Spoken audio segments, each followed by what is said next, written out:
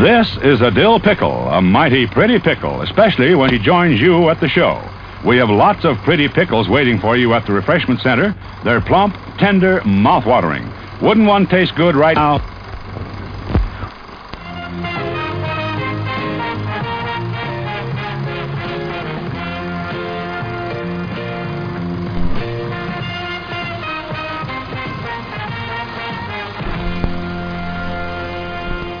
Hello, welcome once again to Halloween Boutique Psychotronic Reviews. I am one of your co-hosts, Philip, from the state of New Hampshire in the US of A, and with me in the state of, actually, the Commonwealth of Virginia. Hey, this is Barrett. Barrett, how are you, sir? Good. Excellent. And in the state of Missouri? Hi, this is Kevin. Kevin, how's it going, sir? Not bad. Merry Christmas, all, and my compliments of season 2, you all. Indeed. For folks who are curious, we are recording this on December 19th, 2021. So if you hear this after Christmas, that is the reason why. And in the province of Alberta, Canada? Good day, eh? Who is that? That's Sean. Sean, how's it going, Sean? I'm not too bad. How are you guys doing? I'm doing pretty good. I think everybody else is doing all right. All right, so folks who are curious, who just stumbled upon us, we are part of the Dark Discussions News Network, which is www.darkdiscussions.com. It is, as I said, December 19th, 2021, for folks who are curious when we are recording this. The news network is, as I said, darkdiscussions.com, which has a bunch of things on it, including multiple podcasts, including this one, and it talks mostly genre news and things of that nature. We basically try to talk intelligently about a genre that deserves intelligence, and as we've seen over the past 20 years or so, stuff that was considered geek culture at one time, like Dungeons and Dragons and Marvel superheroes and Star Wars and all that other stuff, has now become mainstream. And so we want. Hey, I'm a geek. I'm proud of it. Intelligently, yes, there you go. All right, so tonight we're going to be talking about a film as well, and it was a film that was brought to our attention by Barrett from the Commonwealth of Virginia. But I think that's pretty much all we have. Oh, just a couple other things for house cleaning. darkdiscussions@aol.com to email us and give us your thoughts. We will read your emails on the podcast, or you can go to darkdiscussions.com in the menu and press Contact Us, and you can email us that way as well, where a form will pop up just like an email, as if you were doing customer service. Also, we do have a Patreon. There's a link right on the website, darkdiscussions.com, that will bring you to Patreon, where you can donate to the podcast. For every $5 that you donate to the podcast, you may have a chance to have us do a topic that you choose. So, for example, for every $5 you donate, so if you donate $15, you could choose 3 films, or you could choose the same film 3 times, and it all goes into a figurative hat, and we will randomly pick at the end of each quarter a film to do, and then it'll become an episode of one of the Dark Discussions podcasts, most likely Dark Discussions podcast, which is the original podcast of the news, the news network. And that's pretty much it. Anybody else wanted to add anything that was house cleaning? I know we may have things that we've seen. I know you have some, Sean, that you were mentioning offline that we can talk about at the end of the episode if we have time. But any other house cleaning stuff? All right, I guess not. So I guess we can get into our topic tonight. And Barrett, why don't you let everybody know what we're going to discuss tonight? We are going to discuss the 2021 film Behemoth. Make sure it's the 2021 film, because there are some other movies named Behemoth out there, so that's what you want to look for. It's directed by, I'll never say his last name correctly, Peter Zywicki. The writers are Derek Ligas and Peter Zywicki, and the stars are Josh Eisenberg, Paul Statman, and Jennifer Churchich. All right, so let's listen to the trailer.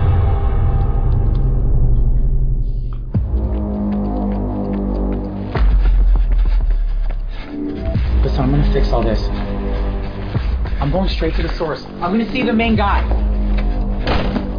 How far are you willing to go?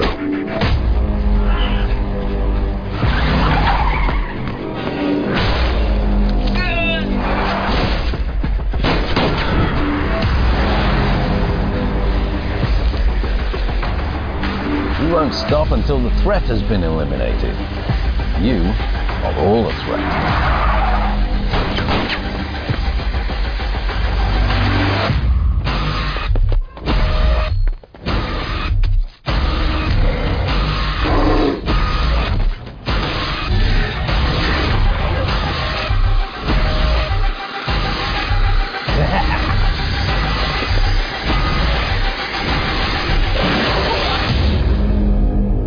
I've never understood the appeal of these things. Is it supposed to deliver us from evil?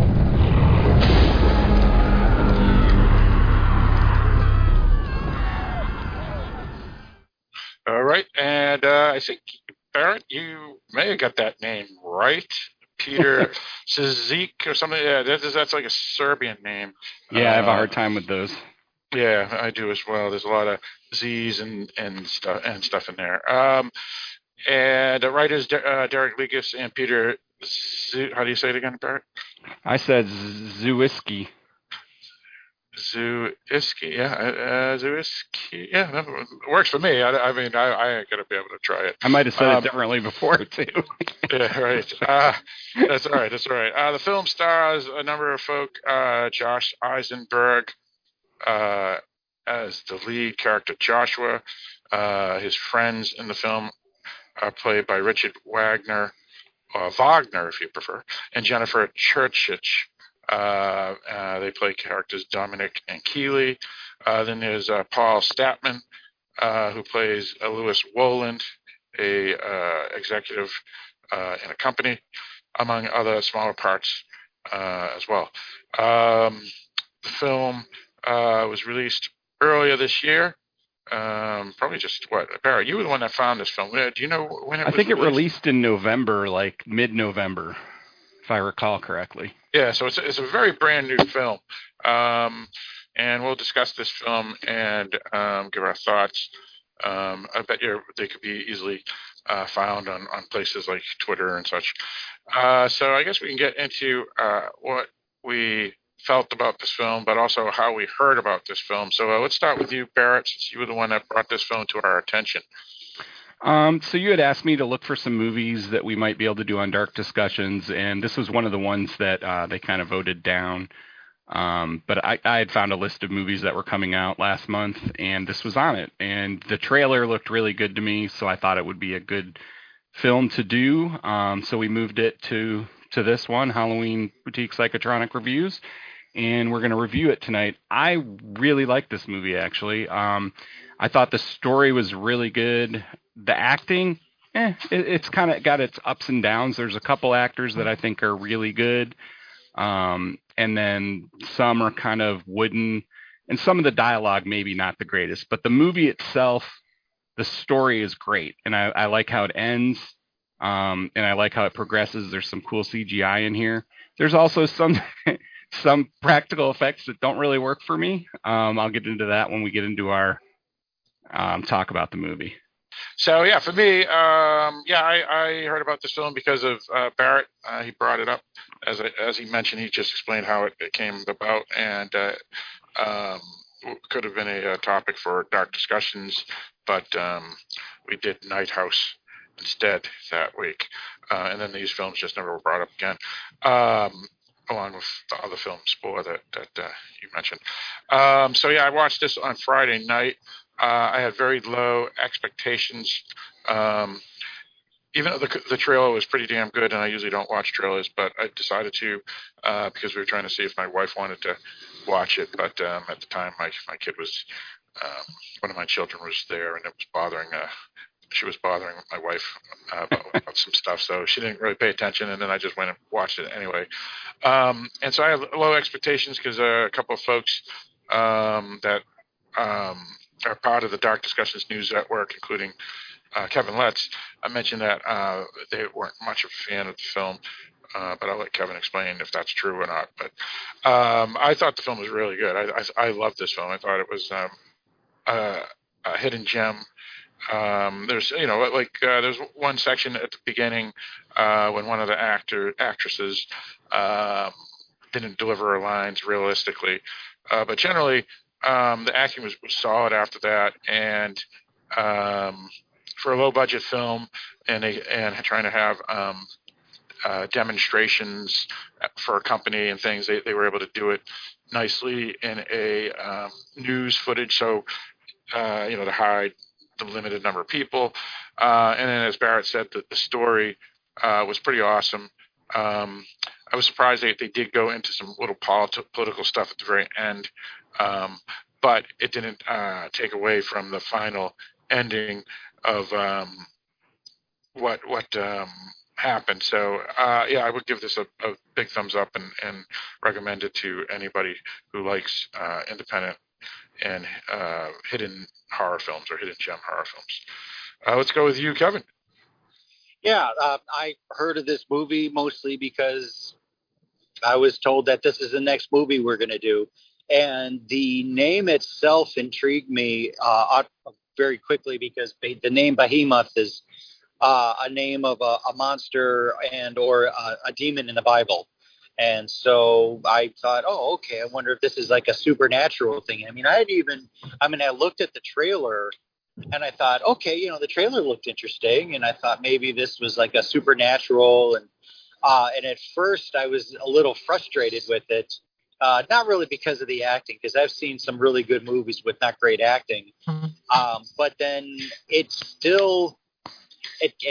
kept my attention.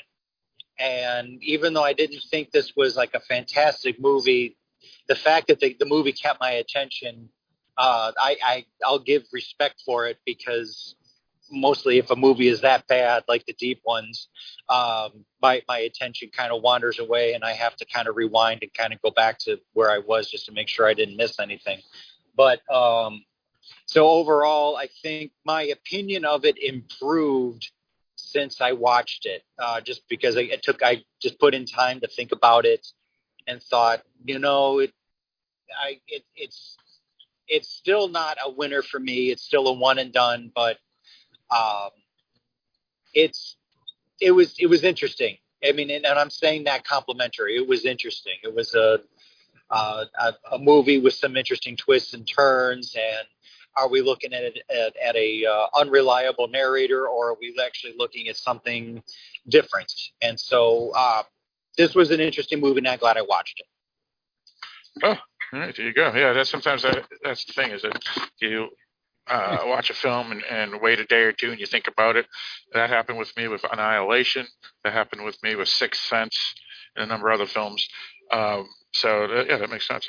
That's a really interesting thing to add there, Kevin. This was definitely better than The Spore. That's all I'm saying. That is true. The Spore was a major disappointment, unfortunately. Sounds like I dodged the bullet on that one. Yeah, and that was the film I thought was going to be better of the two. Just based same off here. Of their IMDb thing, and both trailers are awesome for both of these films too. Yeah. All right, let's go with you, Mr. Sean Fox, the Ginger. Yes, the damn Ginger's always messing stuff up. I went in not sure what to expect just because of some of the responses I'd read from people who'd watched it before. There were ideas that I liked in the movie. I maybe didn't like some of the execution of things at points. I will say, though, that this did not have an excellent sound or musical score like The Spore did. So where The Spore was not great overall, the soundtrack and stuff was awesome. I never felt anything from the musical score in this one. And which again, it's not a big thing for other people, but it was, I don't know, it just didn't vibe with me. There's nothing memorable about it. So, and I guess some of the stuff with the effects, though, was kind of like, but I think I'm becoming one of the people who's like, loves practical effects too much as opposed to CGI stuff. So I'm sure that's just probably my own thing. So, but overall, it wasn't a bad movie. I don't know if I would rave about it. All right, sounds good. Yeah, sorry about that. Because I know I was texting you on Friday night saying I thought it was pretty damn good. It definitely does not. You're right. It does not have the same type of score as The Spore. That is the standout part of The Spore. I don't even remember the score at all. I don't remember any of the music or anything like that. The music was unmemorable. somebody mentioned earlier, it was the storyline that really captured that it was the storyline that kept my attention. Sure. Yeah. I mean, to be honest, most of the time, you want the score to blend into the film anyway, so maybe that is a positive aspect. And when it's so remembered for the score, but everything else about that movie sucked, that may not be a good thing either. So it all depends on perspective. There's a balance. We need a balance. Yeah, exactly. All right, so then we have a four-person perspective on this film. So I guess we can do a wiki or IMDb, right? Yeah, it's going to have to be an IMDb because that is all that there is. There is no Wikipedia page for this movie. Wiki. A desperate father will risk anything, even his soul, to save his terminally ill daughter. It's pretty light. It doesn't really tell you anything.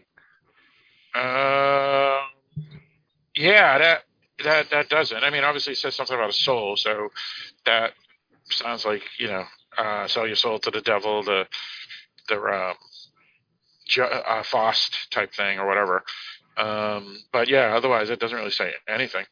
Well, I mean, even you're talking about, risking your soul, what have you. I mean, you could even use it as a metaphor for, like risking your well-being, because I mean, this isn't a spoiler, but the guy he's really into the conspiracy theories about this disease, and and he just becomes so obsessed about it, because he says, he's trying to save his daughter, which he is, but he's more like he's just devoted so much to it that he forgets his family almost, and doesn't. I mean, he thinks he's doing it for his family, but he's just so focused on it that he neglects his family. So in a way, the family is part of your soul, and so yeah, you can argue that it has nothing to do with like selling your soul to the devil when you read that wiki.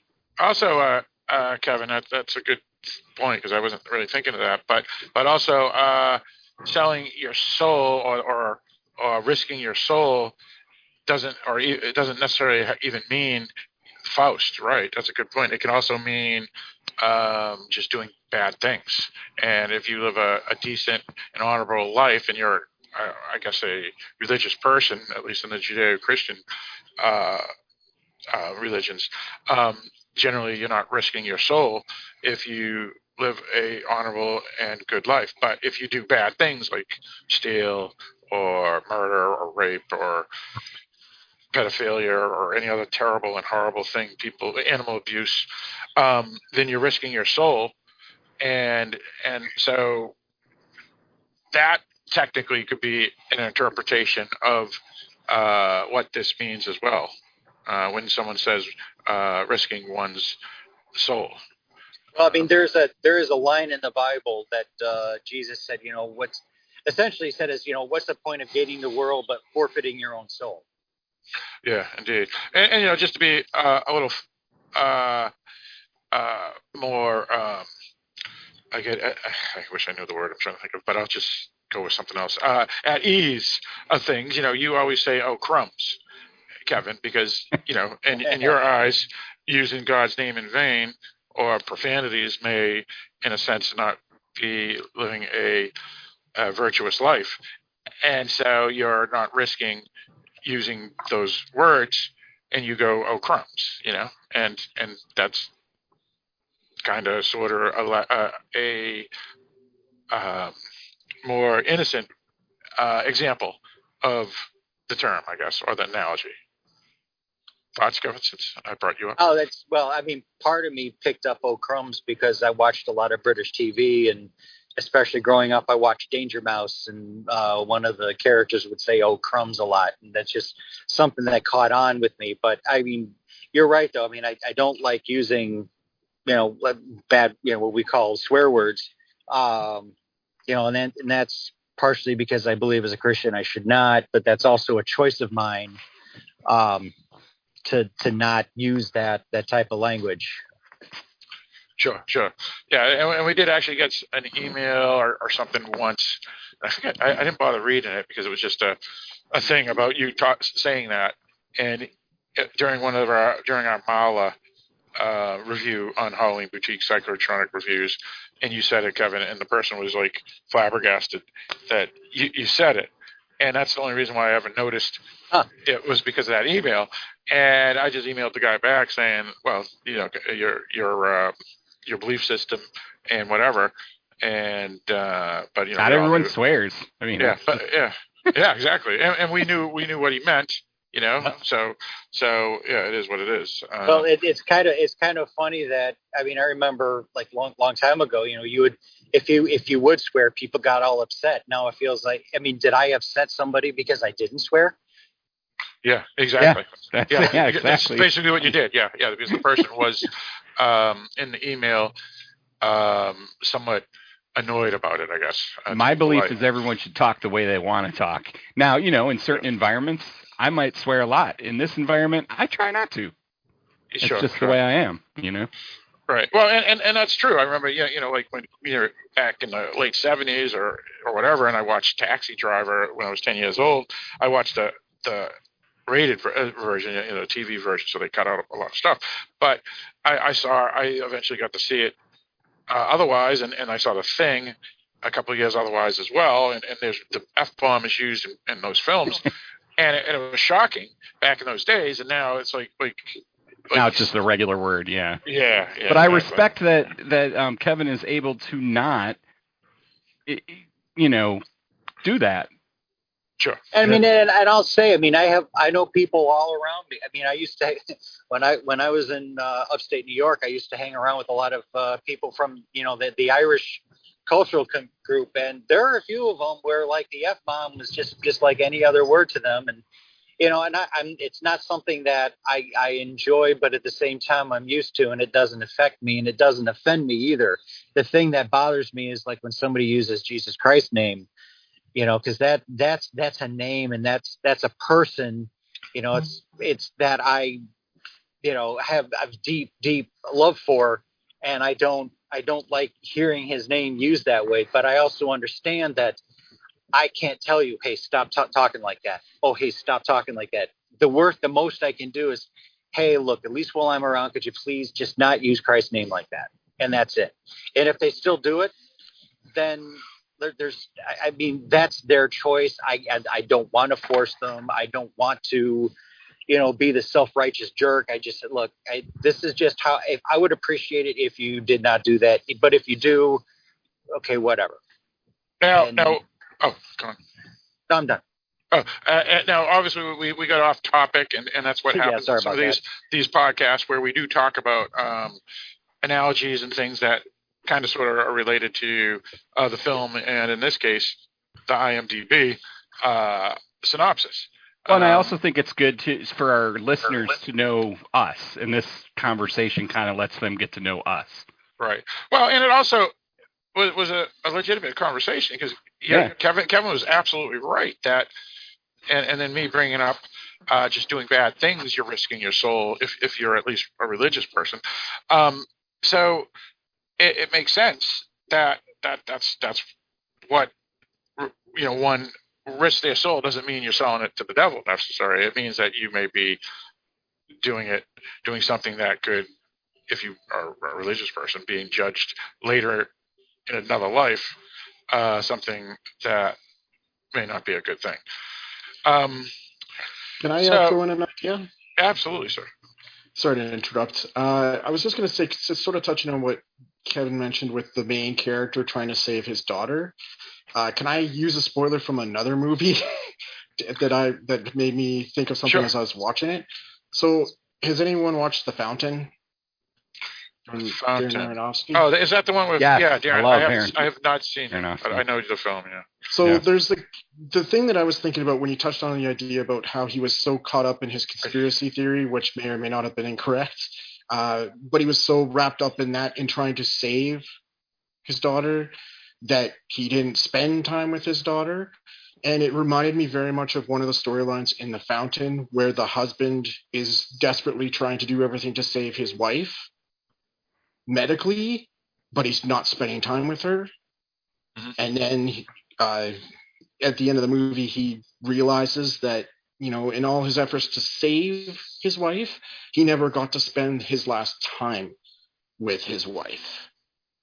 And that's what kind of like, to me, that's what hit me was, getting so caught up in wanting to do the saving part, but then how much more would have made if you had actually been able to spend the time with the person you care about. Right. I think that's what made it a bigger tragedy, right? Yeah. So that's what I was thinking as I was watching. I'm like, oh my gosh, this is very much like the aspect of The Fountain. So yeah, well, and that's the thing, right? You don't want to. People don't have to die alone. And yeah, what the hell was the movie I saw the other day? I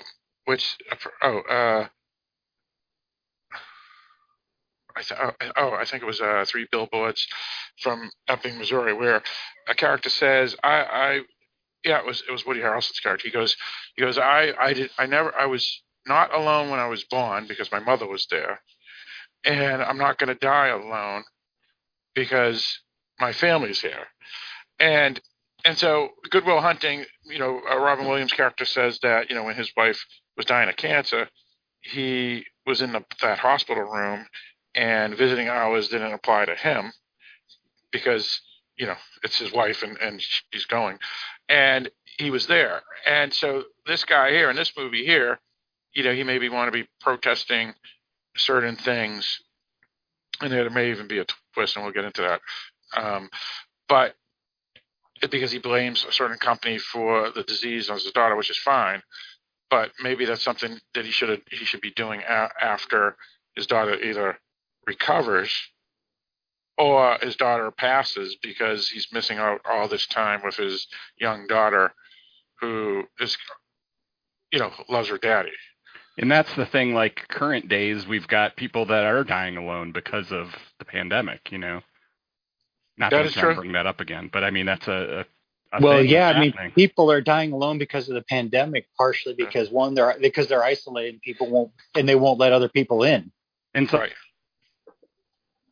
I'm sorry, I think we lost Barrett. Barrett? Yeah, Barrett, you said something. You dropped out. Now I forget. My internet connection is unstable once in a while here, and I'm getting dropped off. Sorry. No worries. Yeah, no worries. No, but Barrett, we were talking about people dying alone, because of COVID, and I mentioned that some people would die alone just because their families were not allowed to be with them just because of how infectious the disease can be. Oh, that reminds me. Yeah, so some just are afraid to go too, into a hospital environment and all that too. So it's making it hard for people. Oh. Indeed. Yeah, for folks who are unaware, January 14th of 2021, my father died of COVID, and that was obviously during the still people didn't know much about what was going on, and so my father, he pretty much died alone at his assisted living, and my sister didn't even want to come up for a funeral because of the pandemic, and then when I was talking to the nurse, she said, "Yeah, your father's not doing good. You may want to come in." And it's like, what does that mean? Well, I get the COVID too, So, it's just a thing where sometimes people. Well, and then there's, I heard a podcast the other day about people who don't have children, which is fine, but who's going to be there for them when they're on their deathbed too? So I don't know. It's just I don't have any children. I wonder that. That's a question I have in my mind. Like, we don't have children, but you shouldn't think that your children are going to take care of you either. So that's right. And also, your children aren't you, so your children could be shits. Right, exactly. So you just never know. Just as parents can be shits, their kids can be shits too. Yep. So either way, so this guy decides to do certain things, and his wife keeps on calling him, and he's destroying his own marriage in the process too, because his wife's saying, "We need you here. Your daughter needs you. She loves you. She wants to see and they're married. It's not like they're separated, and she's calling him. And he goes, "Yeah, but I got to do this." And it's like, gee, that's just wonderful. This is part of the storyline that I think is a little lacking, is that we really don't know how she got poisoned and what exactly he thinks poisoned her. Well, I want to bring something up, but that's after the spoiler alert. Okay. Because I think there's a twist, unless I've misread this film completely. But we'll get into that in a moment. And I might have missed it, so I mean that's just what I noticed. So we can do that after spoilers.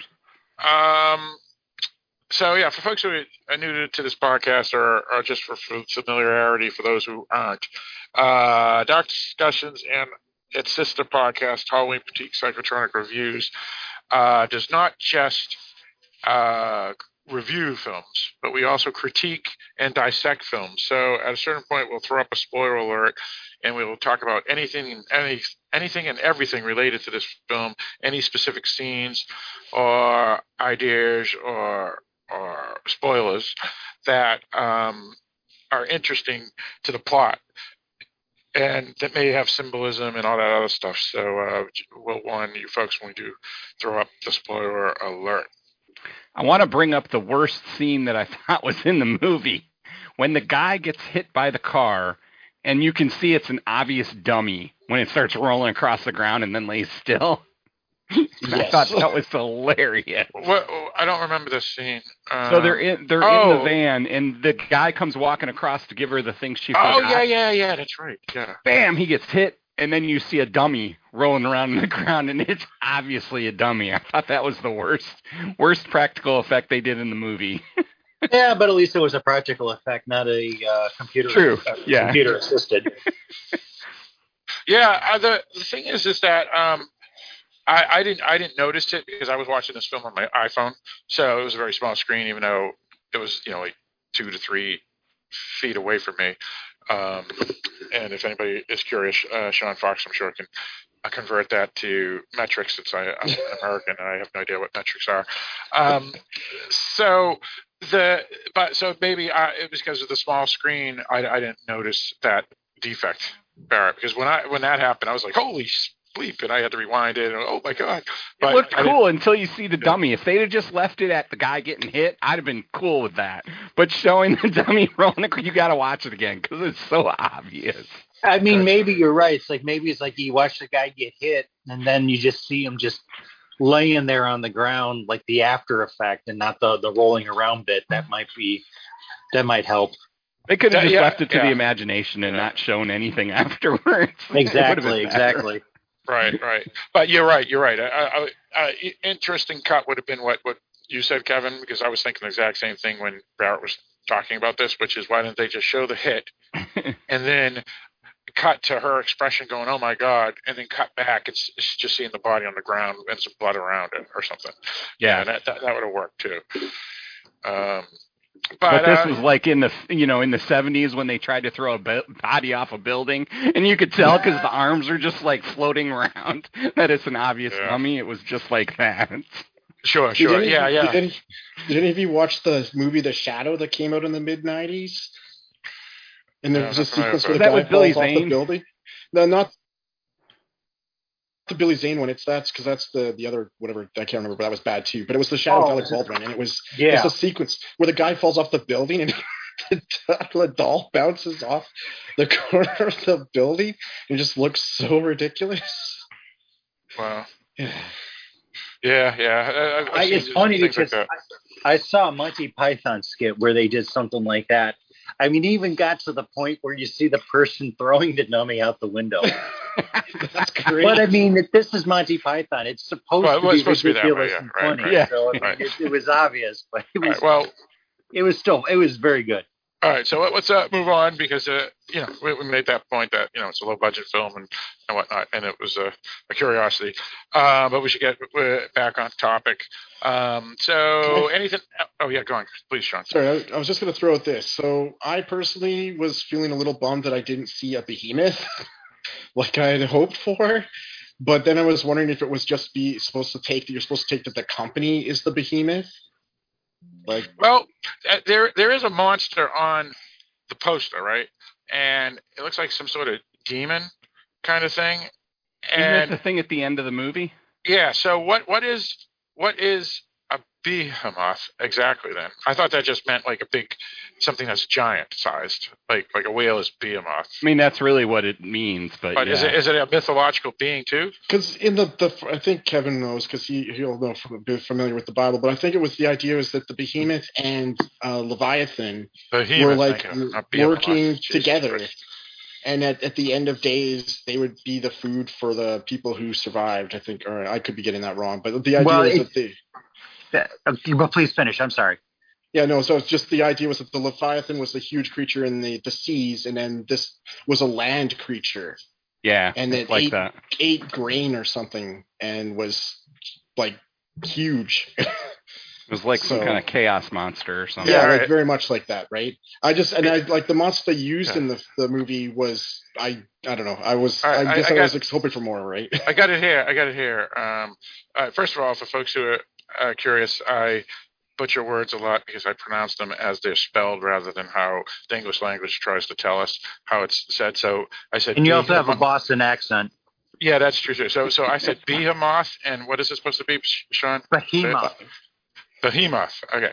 So Behemoth is said to be a primal land creature that was created by God when he crafted the world.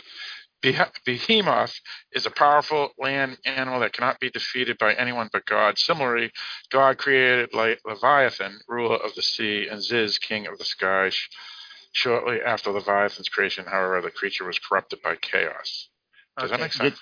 Okay. Well, can I just hang on a minute? Let me. I hope this doesn't offend anybody, but I'm just going to read from the Book of Job because that's the only place in the Book of Job where this name is It should in the not Bible. offend anybody. Well, It's there are just the some- Bible, people. Oh, crumbs. Okay. Behold, Behemoth. This is in Job chapter 40, chapter 40, verse 15 through 18, really. Behold, Behemoth, which I made as I made you. He eats grass like an ox. Behold, his strength is in his loins, and his power is in the muscles of his belly. He makes his tail stiff like a cedar. The sinews of his thighs are knit together. His bones are tubes of bronze. His limbs are like bars of iron. Okay, this is Behemoth from the Book of Job. And it sounds like a massive land creature. Okay, and then there's other. I don't have it with me at the moment. Maybe I'll try. But there's other places where Behemoth is also supposedly the name of like a demonic creature, and so, but yeah, so that's biblically speaking, that's where the name is. Gotcha. All right. So that being the case, for us folks that may not be familiar with the term in the biblical sense, I see what Sean is talking about, which is you're thinking maybe it should have been some sort of big demon or something. Well, some people think that Behemoth is actually the name of a demon. That in the modern interpretation of the word is something large. It's come to mean that. So I would have liked to see something a little more impressive. I mean, it was pretty impressive, but to me, I think when I think of if you think of The Mist, not the TV series that was crap, but the Mist movie, the end of the creature at the end of the movie, that's a behemoth. Yeah, that's a behemoth. Yeah, behemoth, not behemoth. God damn. That is definitely a behemoth. I'd let everyone have different pronunciation, but no, to me, that's what I right. considered. So yeah.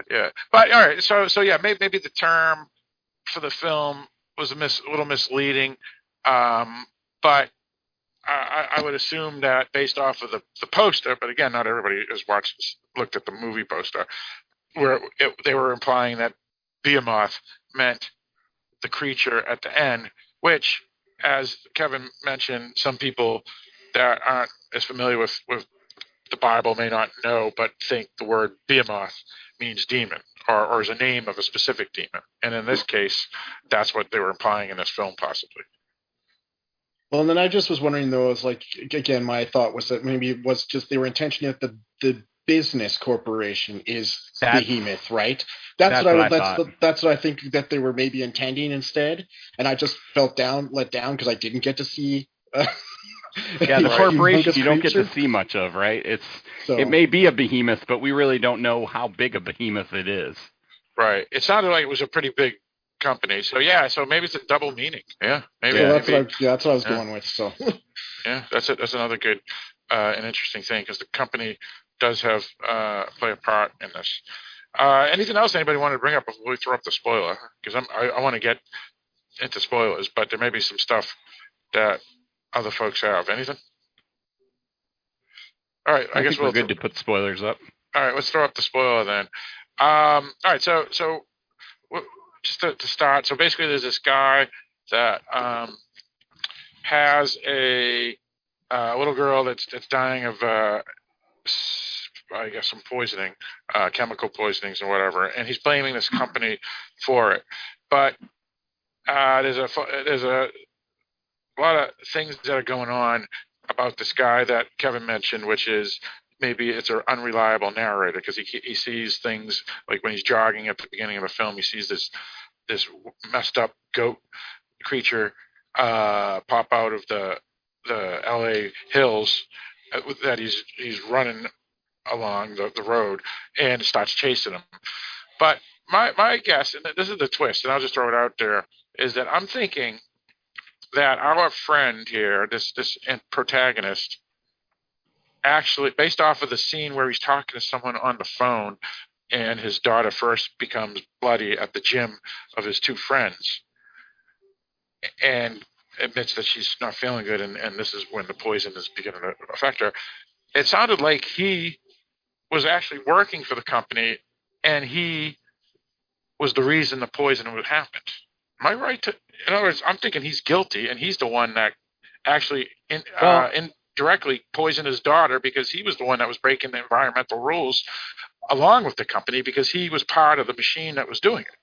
I think once he learned what was happening, that's when he went against it. At the same time, his daughter got sick. That was part of him figuring out that whatever they were doing was bad.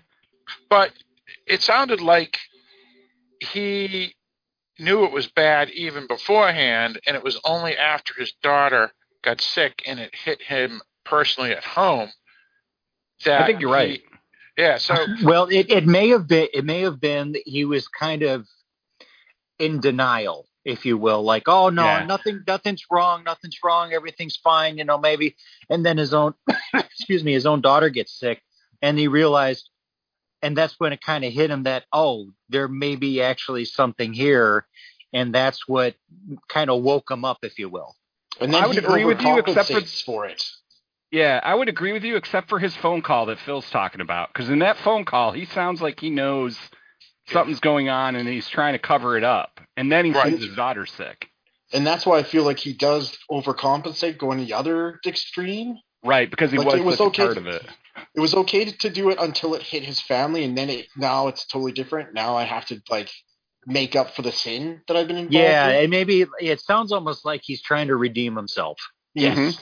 Right, but I think, and that's true. I mean, as anybody that follows Christianity knows, God is a forgiving God and whatnot.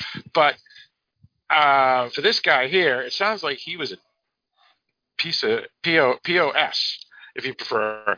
And it was only after his daughter got sick that he becomes the battering ram. A zealot. And the thing is yet. It was almost like he was selfish. It wasn't because he was a zealot because he says, "Oh, I did wrong," and it was almost like, I don't know. He just didn't seem honest. I didn't feel he seemed truly honest. It was. Well, I want to bring something up. So I think that I don't think he's an unreliable narrator, but I think he turned out he wasn't. It wasn't. Yeah. Right, but I want to say at the end of the movie, when he's like, am I going to get sent to hell? And he gets told that he's already there. He's been in hell since he started this whole thing, right? He's still on Earth. Right. Essentially, he lost his soul. Right. Yeah. Basically, when he knew what was going on and he didn't care because of his job, he was basically selling his soul, risking his soul, and all that other stuff already. And he was already guilty and tainted in the eyes of any moral, upstanding person, because I can't speak of what God would think. So once he becomes the zealot and starts fighting the company, that's good because but he's guilty. He's got to go to jail like all the rest of them. So even if he takes down the company, he's got to go too. But he thinks his soul is clean, and that's what pissed me off about this guy. He was a guy that was saying, I'm going to take down this company for doing all these bad things, but he was part of the company that was doing the bad things. Well, he became a whistleblower. I mean, and that's what we see at the beginning. We see articles about him being the whistleblower.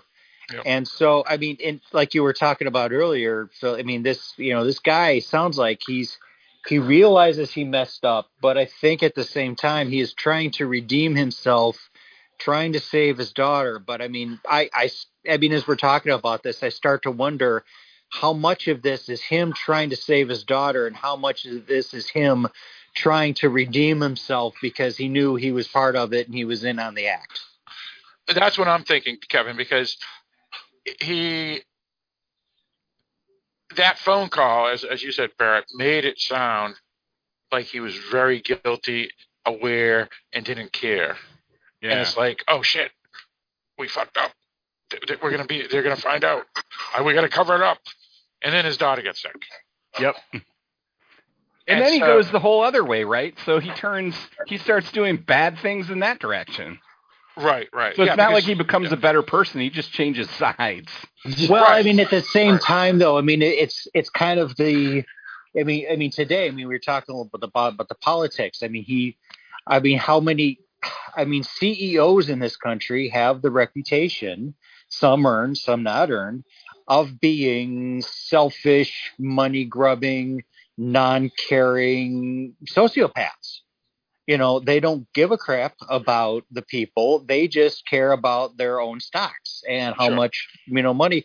So, I mean, it's like, oh, if somebody dies, who cares, just as long as we can't get tied to it, you know. And, I mean, and this guy, the guy they have, the CEO, I forgot his name right off the top of my head. I have the But the thing is that CEO, this he's like guy, the head of the division. He's the head of the division. Right, like the head of the division. Right. But the thing is, he is completely he's completely acting the stereotype. Well, also, though, he may already be working with the devil anyway, right? So, well, that's that. We'll get to that in the spoilers.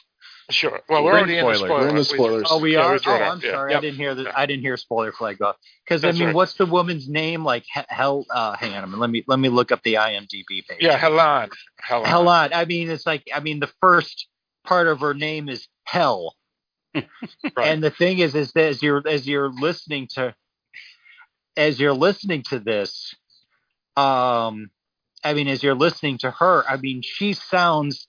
If she's not the devil, she's definitely one of the main demonic, arch demon, arch demonic creature, type of thing, arch fallen angel, type of They could have named her Lilith or something, and we would have got it. Yeah, exactly. Yeah. Sure. Yeah, and that's the thing is that the movie's basically definitely. I don't know if it's not blatantly anti-corporation, but it's definitely there. And it's pretty darn close. It's well, but it comes out at the end, kind of. I mean, it comes out, but it's not. Oddly, it didn't feel like a political film until the very last, Even that didn't make it feel political to me because it was more like the devil is trying to destroy humanity, not corporations. They've just taken control of a corporation or this huge conglomerate to destroy the world. Right. In other words, it's like the demon or the whatever the evil creature is trying to using corporations to destroy the world piecemeal. Right, right. And she So- admits to it. She openly says it. So, Well, and she says we can't do admits it fast, right? But she talks about it. Go ahead. Oh, I'm sorry, I interrupt. No, please. I apologize. Yeah, no, I was just going to say, like, she even says where she says, like, if we did it fast, people would stop us. But doing it piecemeal, slowly, we could do whatever we want, kind of thing, basically, in the process of destroying the Earth, right? Right. Yes. Or at least that's what I took from it. So No, Yeah, and that's exactly what she says. She says, "Oh, I'm doing a little bit at a time to destroy humanity." Humans Right. are like frogs Right. that way. But, Yeah, well, That's my exactly. favorite line in the movie. but I didn't understand that. What does that mean, Barry? You cook a frog slowly in a pot of water, it'll stay there. If you have it already hot, it'll jump out. Gotcha. Well, that's an excellent story now that I understand it. But the thing is that obviously that it's using demons as the things that are doing it. But as we know, people are quite successful, slowly destroying everything anyway. And that's how it is in real life. Whether it's politicians, the pharmaceutical, military, and industrial complex, whether it's developing countries like China that just pollutes the world, and when the quote unquote Western countries try to stop polluting the world, even though I don't trust them either, that doesn't mean other countries like Brazil and India and China and all these other countries say, hey, what about us? We have a right to have refrigerators. We have a right to have cars. We have a right to have factories and make money off of lumber. So, this is using demons as a scapegoat or an analogy of just people and corporations doing these terrible things, and because obviously we see this happen from companies all the time. I mean, if you watch a movie like Michael Clayton, there's a company, a pharmaceutical company or a chemical company that basically does the same thing in that, and it has nothing to do with demons. So it's just people, greed and greed. Can I just put in one thing? I was looking up this other book called the Dictionary of Deities and Demons in the Bible, and Behemoth has got like 2 or 3 pages in there. But essentially, it says that Behemoth is a distinct mythical being possessing supernatural characteristics. Okay. I mean, that's kind of its surmise, but sure. Please carry on. No, that's good. You were saying something, Sean. I was just going to throw in, it's just like the movie The Insider, right, with Al Pacino, where the whole bringing down the whistleblower, right, and how the corporation does everything to cover itself. It's like the idea of the entities get so big that they were willing to sacrifice the small person or whatever to keep their power or money or whatever it happens to be. Yeah. I was thinking about the idea of like the greatest trick that the devil ever played was pretending he doesn't exist. Yeah. But then using, like in this movie, corporations to do his damage, or Sure. No, and that's a fair point. I mean, we've seen other films too. China Syndrome's another one, where the nuclear power company just tries to cover up things. I'm reading this nonfiction book about broadband and trying to get it to rural America, and it talks about the telephone companies before them and the electric companies before them, and how they just don't want to do it. And they get money from the government or whatever, but they just don't want to do it because it's not profitable for them to do, fly over country and farm country and woods and mountains and all that, because it's not a big group of customers like, say, Baltimore or Boston or New York or Chicago. So the government has to sometimes come in, which pisses everybody off because the government is corrupt too. But if they're gonna give money to these corporations, these broadband companies, they have to take care of the people out in the middle of nowhere. And so, like the electric companies and the telephone companies would make their own little companies independently back in the day, but they wouldn't be able to get funded by the government because they weren't one of the big corporations that have lobby groups in the government. So so basically the book's about how rural America is getting screwed because they can't get utilities that everybody else has. And my point is that companies are just going to do what's best for them. I mean, Mitt Romney came out and so eloquently and oddly true. Companies are people too. They can be evil and they can do terrible things. And I mean, that's not what he was trying to mean, but they're actually worse than people, I think, because there can be parts of a company doing things that the other part of the company doesn't know about. They become very insulated. Whereas as a person, an individual person, you know what you're doing. Right. Unless you have a split personality. Yeah, exactly. That's right. And that's a fair point. That's an excellent point.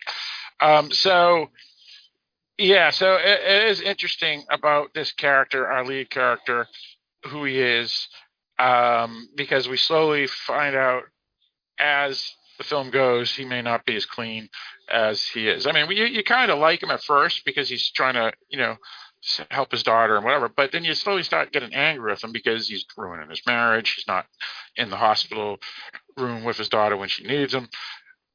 But you can still feel pity for him because at least he's out there trying to do, correct this problem from this company. And if it's true what this company's doing, that's good that he's doing it. But then, of course, we get the twist, which is that he was actually working for the company and had, turned his, I don't even know if he turned a blind eye to it. It seemed like he was all for it. And it was only like, someone found out, we got to cover it up. I want to talk about a couple other people, though, too, because this film was really interesting.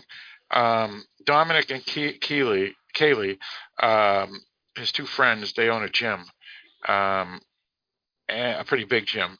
And he uses their, for some reason, he uses their laptop instead of his own. And those two characters are curious because they have some hidden demons, no pun intended, as well. And those things really were horrifying, more horrifying, or as horrifying, I felt, as the company and unfortunately the death of the little girl, because Dominic is dating this girl, Keely, who may not even really love him. And Keely has dark secrets of her own from possible drug use in the past, as well as possibly prostituting herself in the past. And then now oddly living a life that people wouldn't know. But it's just scary because it shows dark secrets of humans, of just ordinary people. And that kind of frightened me. Yeah, none of them are good. And all of them, because of that, are very prone to temptation. Yep. Right. Well, and they're very prone to manipulation because of it. Well, Dominic, I don't know if he was bad. What his problem was jealousy and insecurity. Yep. But he may have been that. Well, that's the thing. They jealousy and insecurity, but I don't know if it was his fault, because if this girl is with him and leading him on that, I love you and whatever, but she really doesn't. And then when someone tells him, in this case, the devil or a demon, that no, it starts before the demon or the devil, whatever you want to call him, because he gets jealous when he sees her kind of being nice to our main character. And that's what causes them to go to the back of the building and for all of this to occur.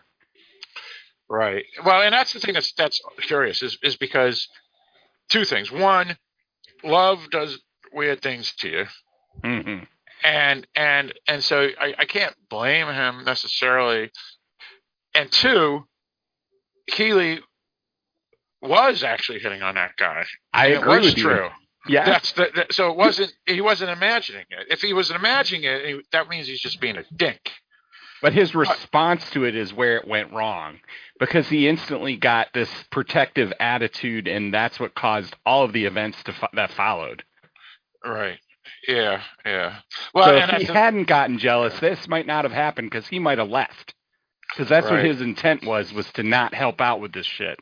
He was going to go. That's true. Yeah, basically what happens is Josh, our lead character, wants to confront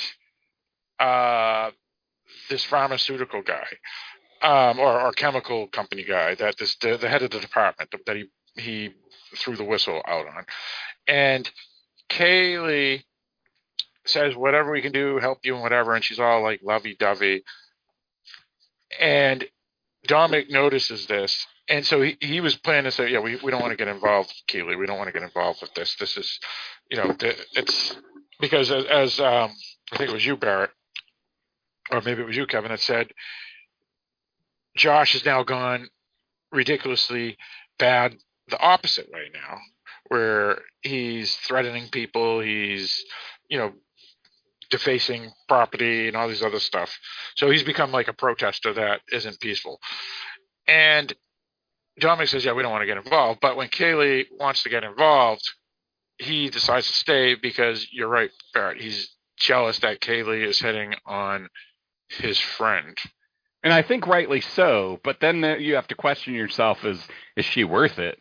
Do I want to get involved with this just because I'm jealous of what she might do with him?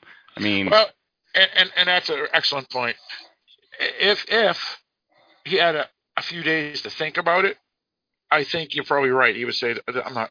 Again, we don't know enough about their relationship, how long they've been together. Right. It seems like it's been a while. So maybe he is fully invested and truly in love with her, even if the love isn't mutually back, and he either knows it or he just hopes to think it's reciprocated.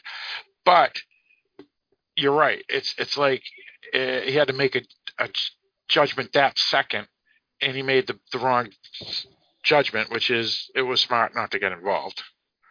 So that's a good point. So jealousy happens with him. Greed for her because she takes money in the end. Yeah, and it's kind of interesting too, because the demon does mention that she took money for sex in the past and stuff, and I'm not going to judge any woman what they had to do before they were able to do whatever they do that's mainstream and I guess not looked down upon. But it is a dark secret, and based off of that dark secret, it appears that motivation was more than I don't know though, because again, $5 million is $5 million. Right. And she didn't have any particular. Yeah, maybe she was with that guy, but I don't know that I would say she was in love with him. She didn't seem that way. Well, they talked about the stuff with him. I think they were having problems conceiving, and I think that's where the whole thing was. They kept playing on the idea that she wanted to have a baby with Josh because she couldn't have one with Dominic. But the other thing that you guys are kind of touching on with the 7 deadly sins, that it makes me think that Josh's sin was pride. Oh yeah. Right? If we're gonna, at least that's what it kind of feels like to me, based on going with that kind of take. Right. And that they told that the corporation plays on his pride, right? And that's basically how he gets trapped in the end. Right. Yeah. And so each of their failings or their things is what leads to their demise, right? One way or another. Right. Yep. Well, yeah, because the 7 deadly sins are pride, covetousness, or greed, if you prefer, lust, anger, gluttony, envy, and sloth. Obviously, gluttony has nothing to do with this one. Sloth really isn't a part of this either. But you got lust, you got greed. Yeah. Pride. Yeah, you got pride. You got anger for sure. Yeah. You got envy. And well, you could even technically say sloth in certain cases. But yeah, I mean, there's stuff going on that a lot of the folks. I mean, that's why the 7 deadly sins are so interesting, is because every one of them, everybody has probably had or done, and technically none of them are bad if done appropriately, because obviously, if you have lust for your wife, that's fine. If you have pride because you did something good, that's fine. If you covet something that you earned or you purchased, there's nothing wrong with that. Obviously, gluttony, everybody is eating a whole pizza or something. Envy, everybody gets angry, and whatever. But yeah, I think we all know what the 7 deadly sins mean when taken into the extreme. And I think that's what happens here in this movie. And again, they aren't really even mentioned, the 7 deadly sins, right? Where we can just apply them, right? Yeah. Yeah, they don't mention them. Just like he doesn't mention specifically that she's a prostitute, he just kind of infers it. Right. Yeah, exactly.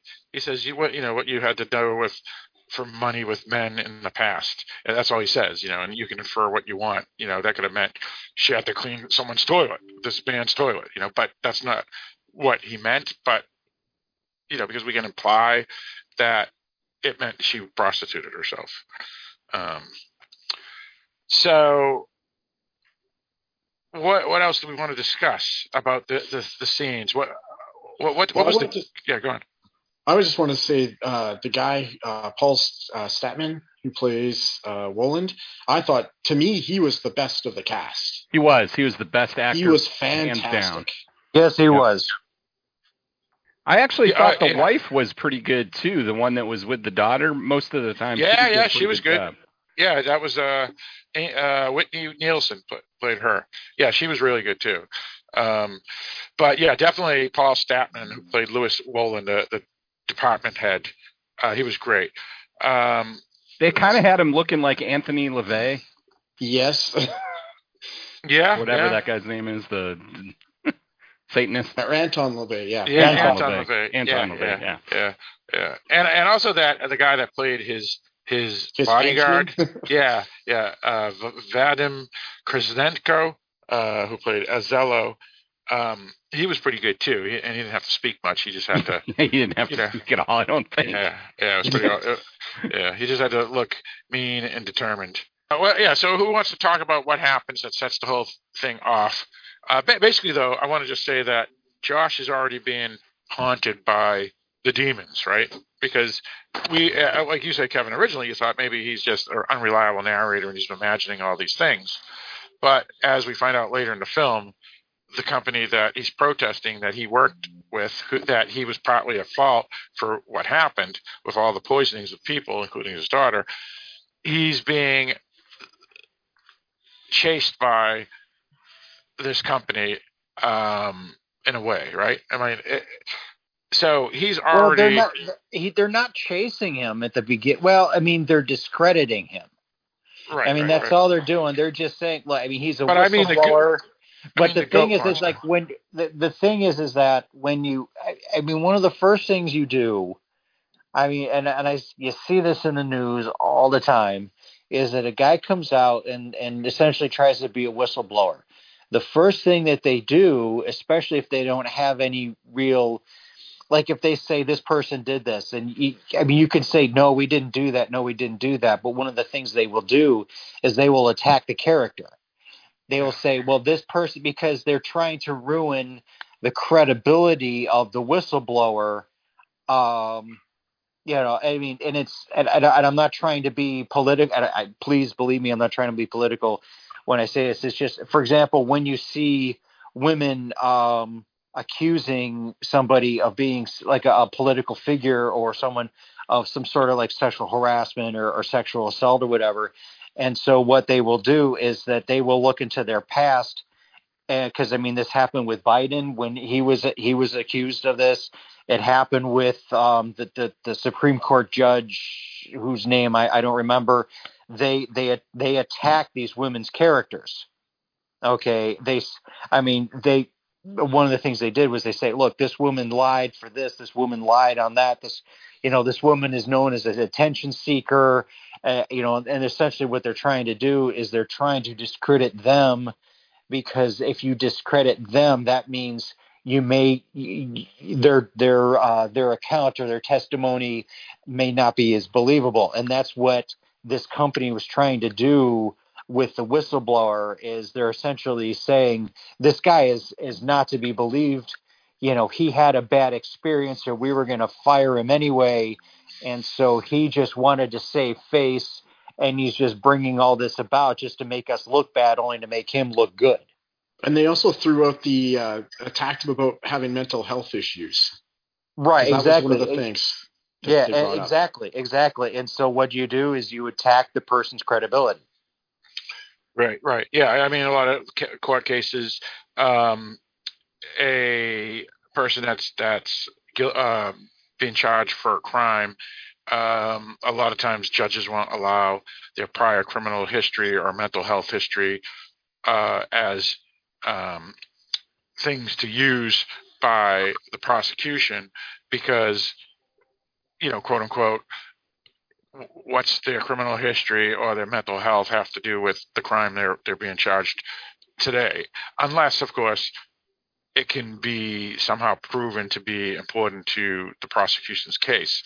But that's the point, which is to try to show that this person was a known drug addict, or this woman was known as a loose woman, or this, on and on and on.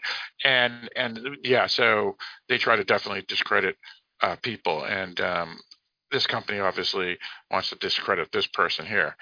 What about when he starts seeing the demon goat creature? That was obviously sent by the company too, because as we learn later, the company is run by demons anyway.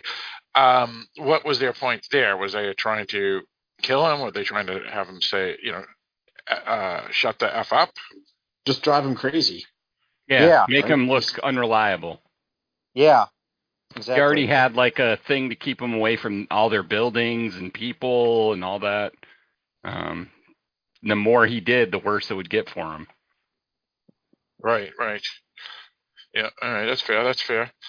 All right, so who wants to talk about what happens that sets up the whole thing with the kidnapping hotel and whatever? Barrett, why don't you bring it up, because you're the one who was talking about how Dominic decided to stay on, and that's what began the whole thing. So Dominic at first is totally against his conspiracy theories and saying that, this is just going to get worse and worse for you. And then he noticed that his girlfriend was more sympathetic, I guess is the way to say it, to him. And so he took more of an interest and he got goaded into it. And then he was like, let's go back there and see if they come out at the back. And they go to the back of the building, and that guy comes out with his bodyguard. And the bodyguard, now I'm trying to remember the exact order here. They get into a big scuffle, and the bodyguard pulls out a gun and accidentally shoots Josh. And then... Are you sure it's accidental? Well, no, it's not necessarily accidental, but... He doesn't get shot mortally, let's put it that way. So they were struggling. Were they? Did Josh grab the gun and then they were both fighting over the gun? Yes. All right. Yeah, and then it goes off. Right, it's really hard to tell what happens because they're all in this big tableau of everyone mixed together. So it's really hard to tell why the gun went off. But because of that, the friend. Go on. I was just going to interject, and that's the reason. And that's the reason why you don't bring out a gun unless you're actually going to use it. Right. Yep. And then the friend brings out a knife to this gunfight and grabs the guy that they want to talk to and puts it to his neck. Now we're talking; it's a tiny knife, but it could still kill the guy. Absolutely. And because the bodyguard's got the gun aimed at them, and that's the only thing keeping him from shooting them. So they kind of get closer to the van and they throw that guy in. They were going to let the guy go, but instead he pulls them into the van and off they go. So now they've got a kidnapping charge. Right. But, though, the thing is the moment someone pulls out a gun,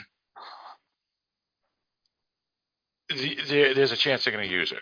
because Yeah, why all else would bets they are put off, up? right? Yeah. So Well, that guy has shown unequivocally that he was willing and ready to use it.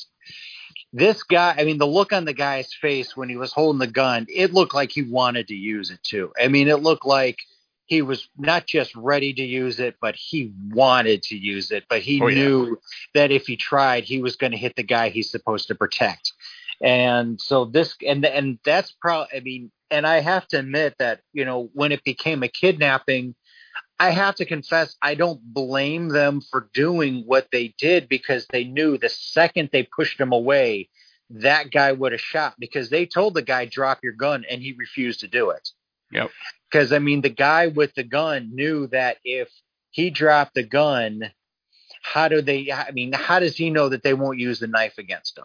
So, I mean, the only way to keep the guy alive was to keep the gun on him. Really? But at that point, then they also, once they commit that kidnapping, now they're committed to murder unless they want to for sure go to jail. So it just gets more and more complicated by every step they take. Yeah, you're right. This is what I would have done, and this is what I thought they would have done, which is they would have put the guy in the van, because this other guy still has the gun on him, and he also used it, whether it was intentional or not. He used it, and he shot Josh. So what happens is, I thought they would have just drove away and then pulled over and kicked him out of the van. And then the kidnapping could be actually defended in court as not a kidnapping. It was just a defense from not being shot by this guy's psychopath bodyguard. But they didn't do that. They decided to take him to a hotel room so they can basically, you know, do the 1-2 on him and try to get him to confess. Right? And that was the mistake. That's when Dominic still had a chance to clean up and close the whole mess up by saying, let's just drop him off now on the side of the road and get the hell out of here. Doesn't kidnapping, like, because I don't know how it works for you guys in the States, but is it a state or does it become a federal crime when you kidnap someone? I don't know. If you go across state lines, then it becomes federal. Actually, anything, it becomes federal after that. But if it's just in the state, I don't know. And they weren't going to be crossing any state lines because they're in LA, so that didn't matter. So I don't know. But either way, it's not a good crime. Yeah. But I still think if they had let the guy off on the side of the road, they would have been fine. And also, I still think even if they confronted him, they didn't really do anything. And I think they could have had them to dead to rights because they shot him. If they had just gone to the hospital. I don't know why they didn't want to go to the hospital and report the crime, because if they had done that, that would be huge news, because first, the bodyguard of the department had just shot the man that leading the protests. But go on, Kevin. But I mean, you have that, but at the same time, though, their mindset is, one, they don't want to go to the hospital because they know they're going to talk to the police, and if they're trying to talk to the police, are the police going to listen to this bigwig in a company, or are they going to listen to a guy whose reputation in the news for being mentally disturbed, you know, is already out there? So, I mean, are the police going to listen to this guy, to the head of the corporation or the bigwig in the corporation? Are they going to listen to a guy who may have mental problems? You know, and that's fair. Yeah. I think that's their problem. Also, I mean, that's the logical thing. Now, also, you got to realize that these people are now in sheer panic. They are in panic mode, and they're realizing that, okay, they just kidnapped a guy and kidnapped a bigwig, and now they're in trouble. And so they're figuring, all right, well, now they're in this situation. You know, there's nothing much more we can do without getting in trouble. So if we're going to get in trouble, let's just use it to our advantage. Well, and I think it's pretty realistic. I think that's how people get into trouble. It starts small, and then it keeps moving up. You just keep making a mistake, in your choices, Right. and it suddenly you're at the point where you've got to murder somebody because you kidnapped them and dragged them to this hotel and stabbed them in the shoulder and trying to get information from them. Yeah, and I Right. think that like once they did the kidnapping, that was beyond the point of return, right? Like you're best. There's no way coming back from that. So Well, and Josh saw it as his opportunity to get information. That was part of the problem as well, because once they had him, Josh saw that he had his opportunity to get his information, so he became single-minded at that point. He had his access Gotcha. to the guy that he needed info from, and from there he was done. He was keeping that guy. Right. and I also got the feeling too that like he was so single-minded that he was willing to sacrifice his friends or anyone to get what he wanted. Yeah. Well, and the one girl was willing to take $5 million. She didn't care about the other two once it came to that. $5 million? Okay. I'll take it. Right. Well, and that's the thing. She's a small business owner of a gym. Who knows if they own the building or if they're renting? Never mind the property tax. Never mind the amount of money you have to pay the bank monthly if you have a mortgage on it. And again, it's a family business. It's a specialty business.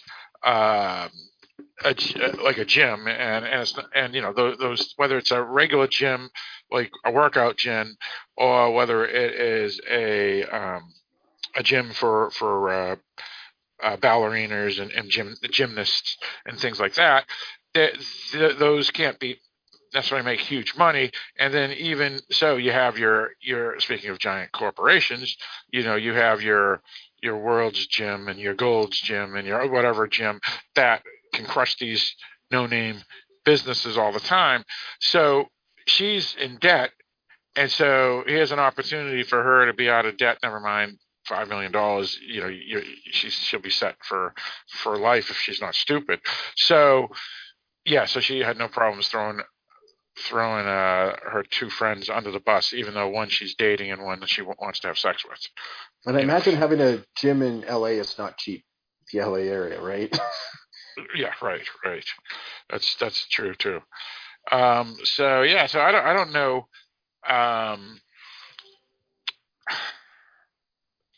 Yeah, I don't know. I mean, that's the thing. It's like if she's willing to accept the money, she's definitely not helping out Josh, whose daughter's dying, and she doesn't know that Josh may have been contributing to his own daughter's demise. She just knows that she has the hots for Josh. Josh is her friend, and Josh's daughter is not doing well. So that makes her become kind of stinky in a sense that she took the money, even if it is a big sum of money. And again, we kind of knew where this was going anyway. We figured Dominic and Keely were going to be the red shirts anyway, and Keely, by taking the money, especially since we already got an idea that these people were the demons, because our kidnapped department head, vice president, had already spoken with a demon tone voice here or there at points. So the characters may have not noticed, but we sure did. So we knew that deal wasn't going to go through, where she wasn't really going to get the $5 million without the bad luck that the monkey's paw, 3 wishes happens in that story. Well, and he definitely had the best dialogue of the movie. Oh yeah, and he delivered it perfectly. Yeah. Oh, very much so. Yes. Yeah, he was a good actor. He was well cast to play the slimy executive that was actually a spawn of hell. Well, the thing is, like you talk about the demonic voice, though. I mean, because one of the questions that I had through the movie was, I mean, remember, we saw the guy as he's running, listening to a conspiracy theory podcast, and all of a sudden this creature comes up, this goat-like creature comes up behind him, and then all of a sudden it's gone. he's looking at people whose faces transform and then it goes back to normal again. So you're wondering, like, kind of going back to, I was talking with Phil while I was watching this about the unreliable narrator. Was this all in the guy's head? Because when he was talking, do we see, like when he starts talking in the demon voice, was he talking in the demon voice only in Josh's head? Because I'm sure if I was there and I heard the guy start talking like that, I'd think, okay, yeah, we're not dealing with a normal human being anymore. But the thing is that they weren't freaking out. And I figured, look, if this guy was talking in the demon voice and the friends heard it, the friends would be freaking out. They're freaking out because Josh is shot. They just kidnapped a guy. They realize we are in deep trouble. And so talking in the demon voice for them would be like, okay, you know what? I don't care if I don't care about money. I just want to get out of here. But they didn't. So that's my point. And the other thing to throw in too is that Josh was also medicated. Yeah, the MDA they gave him. Oh, yeah. So he was double screwed. So the thing I will say though is, like, for the sequences where they're showing him dealing with his side effects, I thought they did an awesome job. Like the effects for the different things he's like seeing and they're messing with his mind, they were awesome. Really well done. But what the heck? That girl had like a bag of pills. Oh, sorry, I had one that was MDA in there. It must have gotten mixed together. What the heck? You mixed up your drugs? You're an idiot. Yeah, well, she's going through, you don't want that one. It actually reminded me like that movie we saw, Marla, where like this guy had all these, she had all these drugs. Like, no, you don't want that one. Exactly. I'm not sure about that one. Let's not do that. That's kind of what it looked like. As she was going through all these drugs, like, yeah, maybe not that one. It's like, what? Well, he was seeing a lot of things up until he meets up with them for that meeting, because he sees the guy on the subway or whatever. Right. And that person looked really cool when they did that. And then he had that little bug on him. So every time we saw somebody with a bug on them, I assumed that it was a demonic presence.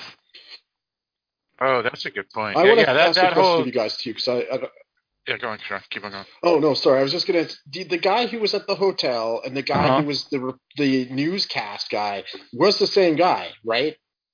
Yeah, and I think the guy on the L was, too. Right. And so it's just... So was this planted all along? Well, I think that hotel was closed down. Like, he's at one part of it, and it's all boarded up. It's got boards everywhere. Yeah. Right. Yeah, because it's basically... when they go there, and it actually makes sense now when the demon guy says, you used to take money from men to do worse things and whatever. She was the one that actually went to the hotel clerk and says, we want to rent the hotel room for 2 hours. Yeah. So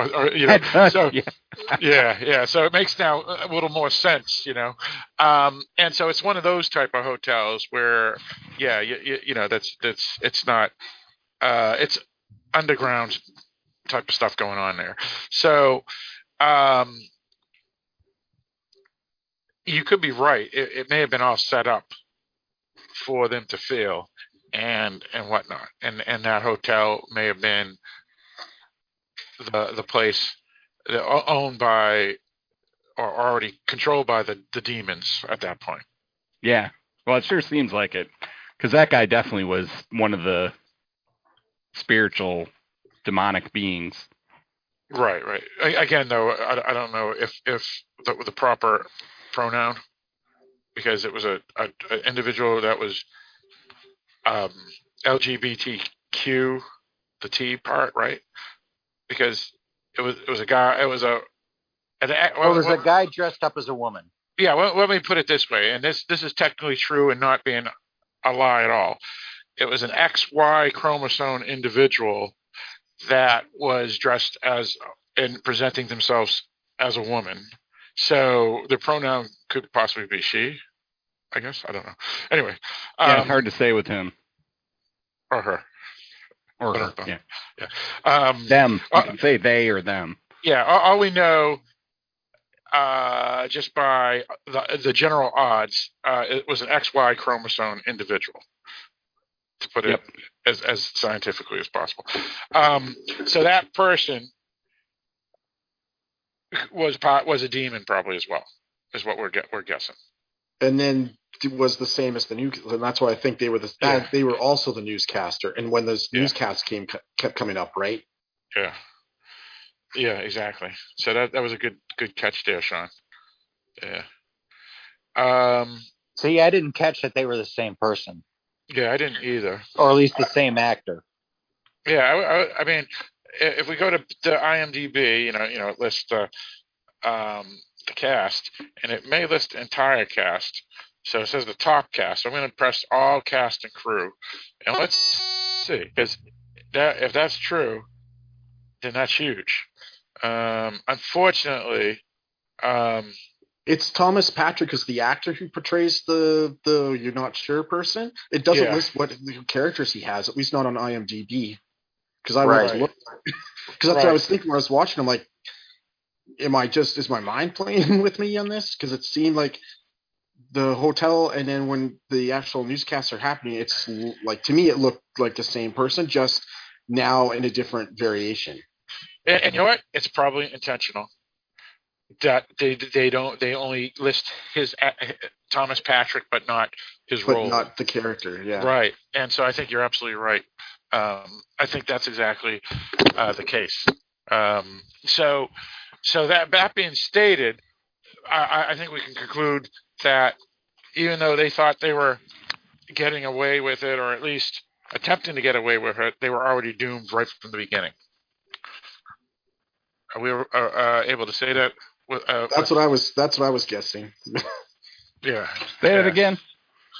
They were already doomed the moment they went to the hotel, because the hotel was already. Go on. I'm going to disagree slightly. Okay, explain. They were doomed when they made their decisions. Each of them made their decisions when they were tempted. Okay, so right. Yeah, she could have gotten out of there alive, I think, if she had not fallen to temptation. And the same with the other guy. But I think they might have still died, but what I'm thinking is more that it was more predetermined. Like the situation, what they saw as a fluid situation, to me felt like it was already predetermined by the Hellish Corporation. And I think that corporation assumed how they would answer those questions, otherwise they wouldn't have tempted them that way. But even before the tempting part, like just to get with the kidnapping and then getting to the hotel, I think that was all already expected by the corporation. Exactly, yeah. Right. So all the way up to that point, and then they even know how they're going to answer when they get tempted. Yeah. So it's kind of predetermined, but they do have a chance to get out of it if they do the right thing, and none of them do. Exactly. Can you help me? How did the woman die? I forgot. She slit her own wrists thinking she was cutting the demon fingers off of her.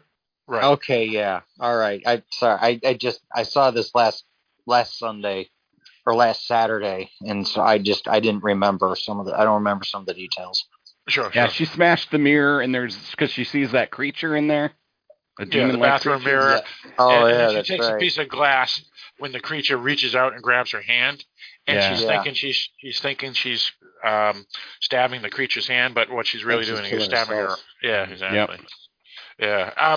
But another thing that's interesting about this, and Kevin, you may like this point too, which is the characters aren't being simply killed by the devil and his minions. They're doing the tricks, the lies, to have them make their own decisions, which are the wrong decisions, and dooming themselves. That's kind of what the point of the Bible says, right? Which is people with free will, and they determine and do the things they do. And they may be tempted by the devil, but the devil doesn't actually have them do it. They are weak and they listen to the devil. Well, yeah. I go all the way back to the Garden of Eden. They listened to the serpent, the serpent didn't make Eve eat the apple. He didn't shove the apple down Adam's throat. He just said, "Oh yeah, if you do this, you won't die. You'll eat the apple. You'll be like God." Yeah, and so they're like, "Okay, cool." And so if it didn't, that's yeah. So the only time that anybody really make any like demonic creature or anything really ever makes somebody sin is if they have full possession of them. If they have possession of them, and then when you're possessed, it's just, but it's not even really you doing it because you're possessed, right? Right. Yeah. So that's why these type of things are more disheartening and sad than say vampires, because vampires are the incarnate of evil and kind of demonic as well, but they don't trick people. They hypnotize them or whatever, and then they turn them into vampires or whatever. Yeah, it depends on what stories you could look at too. I mean, you have to admit there have been some where it's like you think about Fright Night. Okay, spoiler alert. When Fright Night, when Dandridge, goes to Evil Ed, and he said, come with me, and they won't beat you up anymore. They won't beat you won't get picked on. Follow me, and so, and Evil Ed makes a conscious decision to join. That's a fair point. Yep. And he likes it too. At first, he was great. He really enjoyed it. Yeah, that's true. Brewster! But, you're so cool, Brewster. Yeah, that's it. Thank you. Kevin knew it. Well done. So these people, even though they are in the devil's domain, because again the hotel is all set up and owned by the devils anyway, it seems. Especially after we discovered that the same guy that played the motel clerk is what is probably a demon, because it's the same person that does the news and all this other stuff. And it's when the hole is bashed too, you see it's a hell directly. I never. That's true. So, but they make the wrong decisions, and that's the reason why they are doomed. Because you're right. If she didn't take the $5 million, if Dominic didn't decide that that's it, I'm out of here because I don't care anymore. If they had just been smart, if they didn't risk their soul, in a sense, they would have been fine. They would have been fine. Well, and one of the things about this movie, I think that's critical is that they're basically saying hell is all around us, and what you make of your life is what you experience. So if you're going to do the wrong things, you're going to experience hell. And that guy didn't focus on his daughter. He focused on trying to hurt this corporation. He had made his own hell. His love for his daughter, it was kind of turned against him. Yeah. And that's the thing is that I don't even know, because he probably loves his daughter in a certain way. Yeah. But I don't know if he really, it was the love of his daughter that was really motivating him. I think he projects that it's the love of his daughter, but I think but if you're looking at it deeper, realistically, he'd be going to jail with everybody else. Yeah. Right? Yeah. So his daughter almost becomes like a cipher to try to get out of going to jail, because he go, look, my daughter's dying. Look what the company did. I'm a whistleblower. But again, none of that would be the case if his daughter didn't get sick. He would still be doing it and poisoning people. Well, and it's interesting because they show him the newscaster, and we know that it's not like the real newscast because the TV's unplugged. They eventually show that. Right. But the wife knows that there was a shooting. Yeah. So obviously there is some news that's getting out about it. So something did happen. Right. What they did happened, but he's not hearing a true accounting of it on the news. That's true too. Yeah, yeah, exactly. And who knows what the real news is that his wife's saying, because again, it's a giant corporation who can spin it any way they want, right? They can say that there was an attack and the gun went off. They can spin it all they want. Eventually, I mean, obviously the bullet's in him. So, but again, he's not supposed to be near the building, right? Right. He's supposed to not people. be near the. Right. Exactly. So for him being there, and they can even show the camera where he tries to grab the gun. Right. I'm sure it's all filmed. If the security cameras everywhere. So especially in a company like that. So I think he was screwed, and no matter what. Oh, I do too. Yeah, so maybe it doesn't even matter. And then they show the guy Dominic holding him with a knife, the kidnapping. So he's screwed. Even if he walked away, I think he would have been screwed. He would have been framed. Yeah. I mean, he may not had his soul damned to hell, though I already think he has, because again he was one of the big people in that department that were killing people with the poisons. And he's already getting chased by the goat in the very beginning. Yeah. I think his soul is already sold in a sense. Yeah. I mean, he made the deal with the devil without him, just for not knowing that he actually was making a deal with the devil. But he knew he was doing bad things because he had a job and he was making money and he was happy and the company loved him because he was doing what they wanted. So he is a bad guy. I think Josh is a bad guy. That's my opinion. Anyway,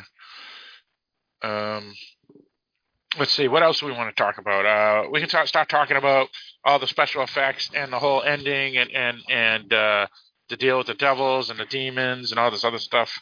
I love the goat.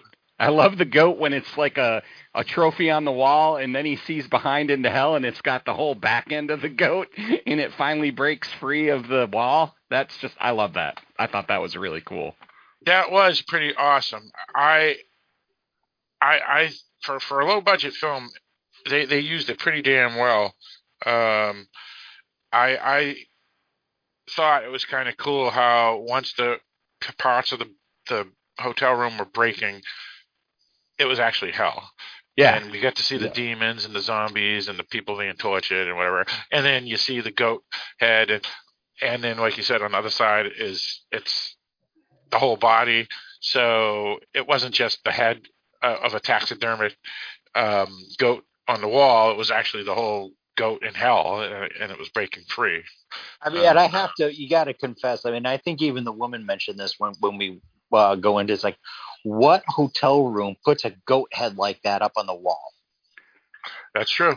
Especially a cheap hotel that you can rent by the hour. Yeah, you had that little statue too. That little statue that bled. It had yeah. Why would you have that little? Yeah, exactly. That was kind of weird too. Yeah, the angel. Yeah, the angel thing. Yeah, that was kind of odd. You usually wouldn't have that in a hotel room either. Especially in L.A. I mean, maybe you'd have a goat's head, in a very rural farming state, but not in L.A. But even that, it's like you said, would you have that at a cheap hotel, maybe at a themed hotel, a cowboy hotel or something, but not like that. That's kind of strange. It was odd also having the angel statues if it's a hotel that you rent by the hour. That seems a little contradictory too. Yeah. So there's that cool lamp. They just want to make you feel guilty. There's that cool lamp too where the date started going backwards. Yep. I thought that was really cool too. Yeah, it was pretty awesome. So basically, so what happens here? So we find out that our department head actually works for this woman, Helen, who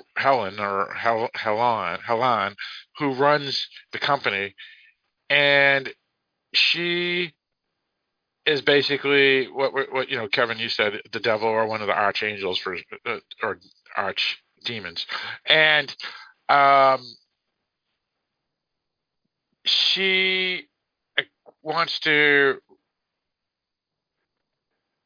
make a deal with Josh, I guess. But why does she have to make a deal with Josh? Well, she makes a deal with Josh because the guy he killed the department head. He killed the department head. Yep. He killed the department head, and at first she said, "Oh yeah, I've got plenty of them around." But I mean, the point is that he made things very inconvenient for her because he killed the department head. Because at first it's like $5 million. Okay, fine, whatever. And then, she gets killed anyway. But then when the guy kills the department head, you can tell, even though she kind of brushes it off like, oh yeah, I got plenty of those. He made things really, like I said, he made things inconvenient for her. And so he also realized that he didn't directly kill the guy and that she didn't have power over him because he didn't kill the guy. Yeah. That was critical to that point, too, because he realized she didn't have any power over him. That's right. And so so essentially what she figured was, the guy knew he was going to get in trouble, but the point is what she did have was she had the power of life or death over the daughter. And so she figured, all right, you really made things a real pain in the butt for me.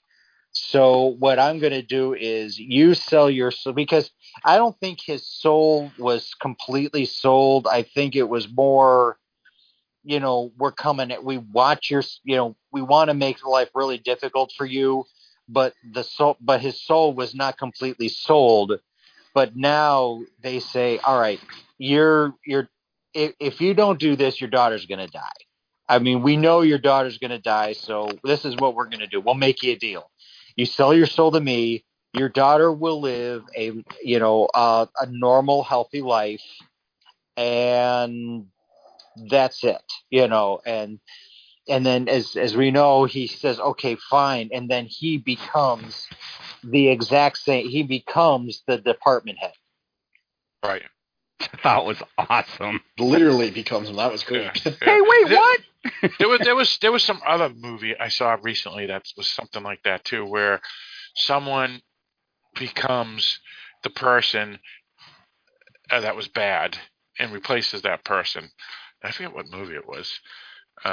So it was something I've seen that before in another film just recently too, but it was really good because that was really what he was. He was at that point. He was our. I don't know. I mean, all right. You can say, all right, fine. I think you know what it is. I think he was screwed because he had to make a deal, but I think he was making the deal again for selfish reasons rather than because he wanted to save his daughter. No. He knew he was in trouble. I mean, and I don't think he really cared. I mean, we're at the point now in the movie where I don't really think he cared. He knew that he was in trouble. He just wanted this guy to admit that he poisoned the water or whatever, so that, and that's how his daughter got sick. And he just wanted the company to take responsibility and maybe even figure out a way to help cure the people, including his daughter, who got sick. And so the thing that the woman, Helen or whatever her name was, the only thing that she really offered him was, give me your soul and I'll let your daughter live. That was the deal. There was no, I'll get you out of trouble. There was no, I'll let you live a good long life. I'll let you expose, because she didn't want to be exposed either. Right. I mean, she was not going to let herself get exposed. And so she says, fine, give me your soul. Your daughter lives. That's the deal. So if he said no, his daughter would die, but he would have been able to walk away from this hotel. Well, I mean, considering the fact that everybody was dead, he was still wounded. But let's just say, for argument's sake, well, see, that's just it, though. He is now a wanted man because I mean, his face is all over the news. So really, he couldn't really walk. He could technically walk away, wounded, but he could still walk away, maybe go to jail, maybe whatever. But the thing is that the only thing that the woman really had over him that really meant anything to him was his daughter. He would have gone to jail, and I don't think he would have really cared that much. I really don't think he would have cared that much. I think he was more, I want my daughter to live. Okay. Right. And he was also feeling guilt that he wasn't there when his wife calls and says she's dying right now. She's about to be dead. She's in a coma, her heart organ failure. And he's like, oh shit, I fucked up completely. Well, I think he actually feels bad for the woman that slit her wrists too. Yeah. Oh, yeah, that's true. Yeah. So he's not a sociopath, that's for sure. He has empathy. But he has definite empathy. But he's a criminal for sure, and he's evil. And this is I wouldn't go as far as saying evil, but I know what you mean. Yeah.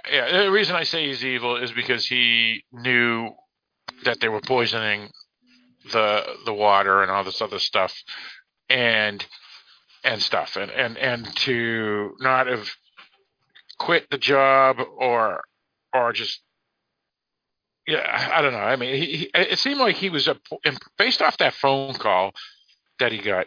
It seemed like he was an important person in causing all the pollution and all the. But I see what you're saying too. I know what you mean too when you say he's not even. He could have just been a greedy, stupid person and not understanding that it was real. I mean, I'm poisoning the water, but is it really hurting people?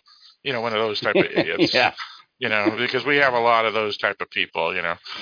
Like, yeah. I'm just skimming, $10 off the top here and there. It's not like I'm doing anything bad, and I was just following orders. Yeah, there's another good one. Yeah, perfect. Yeah, I was just following orders. I mean, you mean it's not okay to kill women and children? Right. I was just doing it because I wanted to feed my family.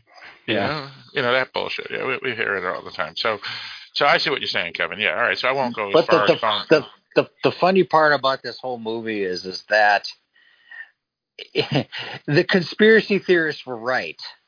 That's the crazy part. Yeah. This entire movie, because you hear all the crazy conspiracy theories about all sorts of different things, and in this case, the conspiracy theories were right. Yeah. Which is very ironic, I think. Well, and I like that it's actually it steers away from being political by saying it's the devil that's causing all this damage to the environment. I like that because it steers away from the political and just kind of makes it a supernatural thing where they're getting the humans to destroy themselves. Right. Well, I like the fact that then he gets stuck being yes, the one that he was. Like, that's hell, right? Punishment. Yeah, and it reminded me. I don't know if you guys ever read the series by Piers Anthony, Incarnations of Immortality. It reminded me of that, and where you kill the person in the office, and you're the person in control now. And whether you like it or not, so enjoy. See, the question that I had for that was if he became the next, head of the department, what was to stop him from just coming out and saying, "Yeah, we screwed up. We did this, we did that," and I mean, what was to stop him being, from actually confessing and really being a thorn in the side to this Helen or whatever woman? Well, because his soul's controlled. His soul's controlled, but I would assume that she would just renege on her side of the deal then, right? If he breaks the deal, then she'll kill the daughter. Well, and I think we get an idea of how that was working from them torturing that guy. That guy wasn't going to do anything to jeopardize his position, but he also didn't do anything to help them track him down. I mean, he was totally passive, but telling them, "Hey, you're in trouble. I mean, this guy's going to be coming for you. You're dead. You should have never done this." But he never comes outright and says, "I'm a bad guy." He just plays them. Like, he plays them expertly, right? Right. Playing on their fears and their weaknesses. Well, and his only way out of the job is to be killed, right? Yep. So he's hoping they kill him. Oh, that's a good point. Actually, you're right. Yeah. So he was also, that's a really good point. So, that makes his character even more interesting because there's a great line in the movie, not the movie, the book, called, what do you call it? Dracula. Duh, that was stupid. So Dracula, there's a scene at the end when Dracula dies at the end. Spoiler alert for 100 and something year old. What? Dracula's. They say in the book, Dracula's expression isn't horror or anger or anything like that. His expression is relief, because we learn in that book that Dracula was once human too, and was just a successful vampire that lasted for 600 years. But he himself never wanted to be a vampire in the first place. And once he gets killed, his soul is now free to go to be judged by God, and he was in theory, quote unquote, a victim as well of the evil incarnate that makes vampires, meaning Dracula himself, the person that was prior to being a vampire, was not necessarily evil, and the actions that Dracula was doing as a vampire were not the actions of the soul that was trapped in that body that turned to a vampire. So this character here, the department head, is kind of like that in a sense, because he's a guy that we think is a demon and evil and whatever, but in reality, his character may have just been a bad luck person or a fool like Josh, who gave his soul up for some stupid thing and became damned himself. So I thought that was kind of interesting, and that you brought that up. Well, yeah, and he did do it for a good cause to keep his daughter alive, but it's where you get to do the ends justify the means, So now he's going to be poisoning others, and part of this whole thing, right? Which we assume he was part of it beforehand, but not a major cog like this guy is. Right, and now he is the cog. He is the boss. Right. Yep. So that's a brilliant point, Barrett. I love that. Which is, to save his daughter, it requires him to kill all the other people. And he knows that, too, because she tells him that even before he accepts the deal, basically. Because Ms. Helen says that company, you have to do it slow, right? Yep. I mean, all that she says even before he accepts the deal. Yep. So he knows what he's doing by selling his soul. Yep. But he cares more about his daughter than the overall human race. Right. And the thing is he's partly responsible for his daughter in the first place. Right. Yeah, that's just, wow. That puts a nice little pin in the whatever the term is. I don't even know. What's that phrase? Anyway, I was going to say, we don't know how that first one, or the guy before him, got the job either. Like, he couldn't talk about why he was damned and put in that position, but it could have been something similar. He was trying to save somebody he loved. Yeah, that's right. And the devil uses what you love against you, right? Yes, that's true. I mean, even, what was it? I don't know where I read it, but it may have even been just some Buddhist line or something, which is to love somebody is to suffer. And it may have even been Salem's Lot too, where some character says, if you don't have family, then you won't have to worry. You don't have a weakness or something like that. Yep. And so if you don't have certain things that are close to you, you're not going to have that weakness. So yeah. So Yeah, the idea of like having no attachment, right? If you have no attachment to anything, you can't lose anything. Right. Yep. Right. Exactly. Yep. That's true. So. But who wants to live a life where you don't have anybody, right? Right. Sure. Yeah. Let's see. Anything else anybody want to bring up? All right, No, just that I thought that final scene was pretty well done as far as effects. Oh my God, that 4 minutes of effects and hell and all that was amazing. I mean, it was just, it was like, holy smokes. And I would have, I mean, it was all done with computers. So, computers can be cheap in a sense if you have the right people and the right software, but it made the film look like it was much more expensive than it was. I'll tell you that. Yeah, for sure. Yeah. And it was well done too. It was like original type of stuff. It wasn't just like, a car crash that was digitally done that looked really good. I mean, this was like amazing type, like interesting. Yeah, he's looking through the crack in the wall to hell. Kind of gave me an Amityville horror kind of vibe to it, but it was so cool. And to see the whole goat, it's like, holy smokes, that's awesome. Yeah, that was awesome. Yeah, and what about the Behemoth demon? What did you guys think of that? That was pretty alright, right? That was pretty cool. He looked pretty good. Yeah, was that practical effects? Yes, I think CGI so. to me. Oh, but really? It looked like a suit to me. Oh, did it? I don't know. The way it moved and stuff kind of, to me, seemed more CGI, but I could be wrong. Could have been a mix. Yeah, it could have been a mix, easily.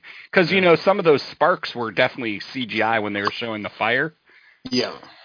And that whole hell area was a lot of CGI, too. But it looked pretty good. Right. That's true. Yeah, and the zombies, they looked pretty good. Or whatever they were, the Lost Souls or something. Yeah. They moved pretty well, So because you can play, like I play. I've been playing Resident Evil: The Village, and that's all computer graphics, and the characters and the monsters in that move pretty really, like they're real. It's not just crappies anymore. So and this looked as good as some of that stuff. So. Any other things that anybody want to bring up? All right, so now we're already 2 hours in, so we won't be able to do what we've been watching, but I wanted to let Sean say one thing because he was talking about something right before we started recording. You said some TV show about something about the dead or something it was called? The Dawn of the Dead series that's on Sci-Fi, I think, in the States. It's on the Sci-Fi channel, CTV Sci-Fi here in Canada. And I watched some of it. I watched the first season. To me, it feels very campy / ridiculous, but I really enjoyed the effects and the makeup stuff that they do for the zombies. Yep. They do a really good job. So I don't know if anybody's interested in a zombie thing, to maybe see if you can check it out. Okay. It might be on Peacock. Because I noticed that Chucky is on Peacock. So and I think Day of the Dead is too. Okay, so they may be owned by the NBC network. That's what I'm thinking. Yeah, that's what I'm thinking. Okay, interesting. How is it compared with Walking Dead? I mean, I'm not talking about quality, but I'm talking more like story. Or Black Summer. Black Summer was the best. Yeah. Like, it's the stories as ridiculous, I think. Like, the characters get into really crazy, ridiculous situations, and like, I mean, it's more just, I guess, a vehicle for just getting to see the zombies. At least that's kind of how it felt to me, and like everything else is just kind of the side stuff. So, it's not a wonderful told story. What about the zombies? Are they fast zombies or slow zombies? No, they're slow zombies. Okay, so it's closer to Walking Dead than Black Summer or something.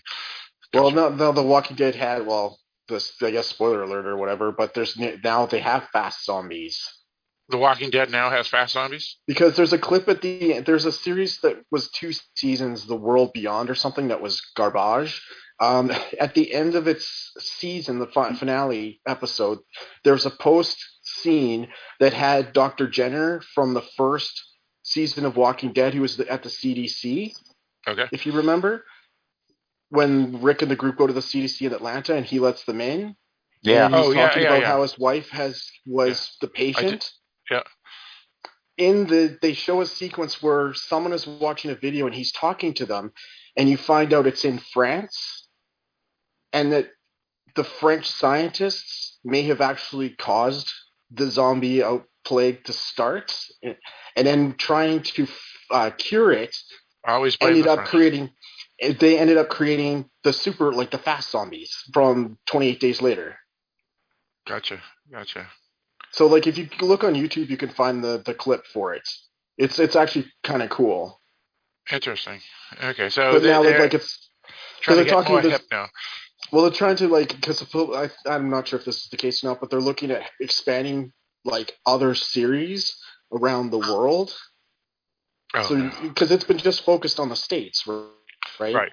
Yeah. For the 3 Walking Dead series, but now it's like opening to the world to see what's happening elsewhere, and like this is what opens. Maybe they should just stop it and well, they've also got some movies that they're brand going to do new with Rick. Yeah, that's true. Yeah. Well, the main show is ending. Yeah, this is the final it's official season for it. Oh, I didn't know that. Final season. Yeah. Oh, okay. How about that? All right, interesting. But the idea of bringing the fast zombies in is. But they're going to do new series in the same universe. Same universe, and there's an actual theory that Breaking Bad and Walking Dead are the same universe. Oh, for crying out I've loud! actually heard that. I have too. Like through years ago, like when Breaking Bad was out. Actually, it might have even been mentioned on the when Dark Discussion covered Breaking Bad that. They think that the drug that they made was what actually causes the Walking Dead. Yeah. Interesting. Well, we'll see if that's just fan theories or something else sooner or later. I'm assuming. All right, so that's the name of the show. What's it called once more, folks? Behemoth. No. The show that Sean you're talking about. Was the Dawn of the Dead. Day of the Dead. Day of the Dead. Yeah, I mixed it up. Gotcha. I think it's basically based on the Romero. Yeah, it's like Day of the Dead. With a take on the zombies. So. Yeah. Gotcha. All right, sounds good. So since we're in 2 hours and 6 minutes of recording, we can probably get into our final thoughts on this film here. So let's start with you, Barrett, since you were the one that discovered the film. How did you discover the film again? You asked me to look for movies to say, hey, we can look at these. And so I looked for a list of movies that came out in November, and I found it on that list. There was about a list of 10 or 12 movies that came out that month, and the 2 that looked the most interesting were The Spore and this one. This one I loved. I thought it was great. There are a lot of aspects to this movie that we talked about tonight that make me like it even more. Yeah, I enjoyed it. I think it's a good movie. Thumbs up. Watch it. All right, sounds good. Yeah, for me, I like this movie a lot. It was really good. The side characters, personal issues were as scary as the main whole story plot, and depressing and kind of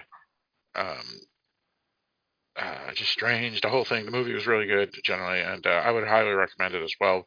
Barrett is right; it's a really good film. Check it out. Let's go with you, Kevin. Yeah, it's like I said, when I first saw this, I wasn't too thrilled about it. Putting some thought into it changed my mind and gave me more respect for the film, especially the storyline. And after discussing it tonight, going a little bit more in depth to it, my respect for the film has still gone up. I'm still not going to sing its praises like a couple, my fellow co-host here. And, that's fine. I mean, I understand why you like it. I totally understand why you like it a lot. I just can't find myself liking it as much. but it's worth it, at least give it a shot. That's going to be my advice. If this is the type of thing that may interest you, give it a shot, because the acting isn't that great, but the storyline definitely can keep your attention. All right, sounds good. And let's go with you, Sean Fox. Just kind of echo kind of what Kevin was saying. I don't think it's a great movie. It's not a bad movie. Maybe check it out for yourself and see where you fall on the spectrum. But I would say that, again, if anything else I was going to praise the movie on is kind of interesting ideas, and then the Paul Statman and his performance was worth watching. Yeah. All right. Yeah, he was awesome. No doubt about it. All right, so once again, we're darkdiscussions.com is the website. Halloween Boutique Psychotronics Reviews is the podcast. Follow us wherever podcasts are found. You can find this episode of the podcast either on the Halloween Boutique Psychotronic Reviews podcast feed, which, again, you can find anywhere, or you can find it also as part of the Dark Discussions podcast feed, because Halloween Boutique Psychotronic Reviews always are released on that feed as well. So once again, the movie is called Behemoth. It was directed by, and I'll let you say the name, Barry. Peter Zuzic. This works for me. Written by him as well as Derek Ligas, and stars basically the main four folk: Josh Eisenberg as Josh, Paul Statman as Lewis Woland, Jennifer Churchich as Kaylee, and Richard Wagner as Dominic. The film is available wherever VOD is found. I saw it on all the platforms, so wherever you rent films, you will find it as well. And it is available right now. So I guess that's it. Check it out if you're interested. And with all that stated, Barrett, why don't you lead us out? Thanks again for joining us on Halloween Boutique Psychotronic Reviews. Join us next time when we do something completely different.